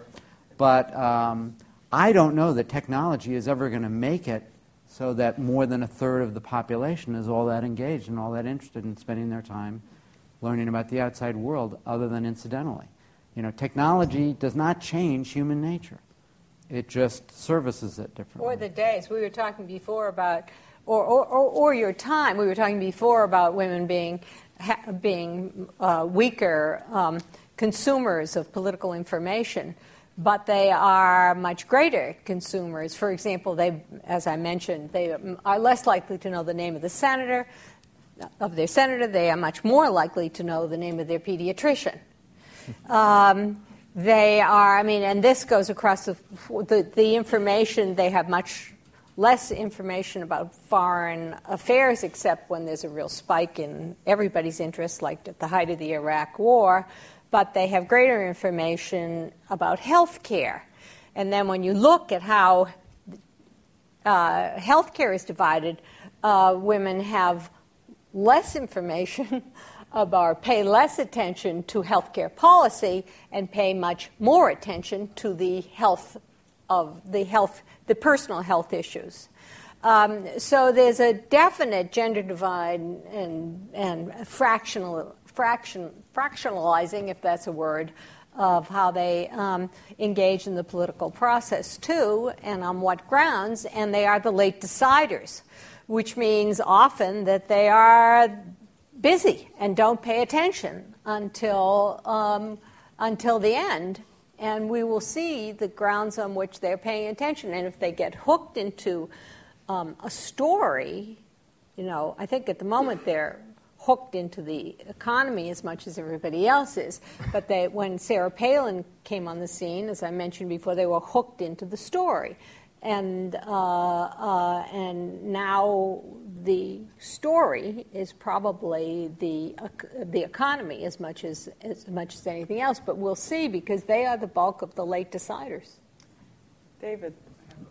I'd like to thank the panel for a very lively and informative forum. I think it's one of the best forums we've held in many years. I've been impressed by all of you and by your good humor and your willingness to engage what in some cases were difficult questions. I have a general question that is partly based on some of the things you've been saying about the increased partisanship of the way media has been operating, people going to sites that confirm their beliefs, or people going to television channels that are essentially confirmations of what they believe. So the increasing partisanship, plus the fact that the proliferation of news outlets has created a situation in which there's somewhat less likelihood that particular individuals might be subjected to perspectives that are alien to them or that are surprising to them. Plus a number of the other factors that we've been citing that have changed the media landscape so dramatically in the last decade or so. I'm wondering whether you believe that this puts an even greater importance in some degree and perhaps grants a greater decisiveness to the debates, to the presidential debates. Do you think that they're likely to play a larger role in the outcome of the election than they might have in previous years because of some of these tendencies you've been describing? I think the debates are still there to a large degree for people to make mistakes. And I think that's the biggest influence that they could have. I mean, that seems to be, when you look at the debates, at the coverage of the debates, and the coverage is something that a lot more people see than the debates themselves. Who wins the coverage arm wrestling match is something that is immediately important. But I think that the potential for making a mistake and having an influence on the race is much greater than the potential for actually changing people's minds. Beyond that, I think you get a sense of the person again. And I think that's probably one of the things that the debate provides you with, as opposed to information itself. How somebody conducts themselves, how somebody relates, how you relate to that somebody.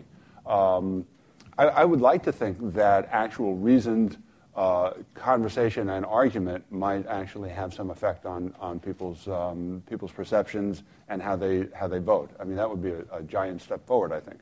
But I'm not sure that that's actually going to happen, because the two sides have hardened so much. I mean, I think Tom writes about this in his book, that there used to be a shared set of facts that people would argue from. And they would agree on some basic facts, and then they would argue from there. I think people don't agree on basic facts anymore, and I don't think anybody allows for the possibility that someone who disagrees with them can have a reasonable point of view, a legitimate point of view. I think it's all about delegitimizing the opposition, and I think that makes a very hard dynamic for anything positive to happen. I'd hate to leave on that note, because I have to say that I think the debates aren't just about the gaffe. I think they're a marvelous opportunity. I mean, when I was a political reporter, I was desperately trying to crack the fake veneer that campaigns had put on sometimes very decent people who were running for office. And they would go through the motions 7 times a day in 7 different locations, and you'd wait for that moment when the real person shone through. Well, television offers us that opportunity. We don't always get it. But in a debate, we're all waiting not just for a gaffe, but for something real to happen. And I don't think it's always a gaffe. It might be a moment of of recognition that here's somebody who really understands me, or here's somebody who sounds reasonable on a policy.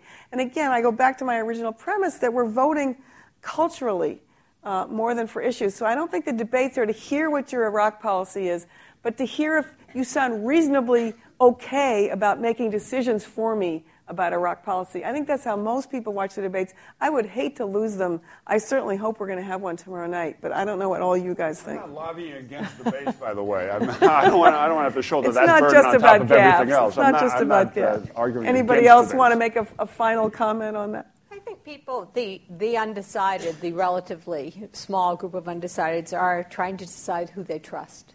Exactly. And I would simply add this. I'm as skeptical as you are, John, about debates, and I blame, in part, the handlers who over-program these guys so that the real people are largely absent. But I do think that in a media culture that is accelerated, in which we see things secondhand and at a very rapid pace, any opportunity to see these guys for an extended period of time is extremely important. And the debates offer the longest period of time that we will see the two men who would be president. And that makes them enormously valuable despite all of the limitations. Well, I want to thank you all very much, and a patient audience participating with us. Thank you.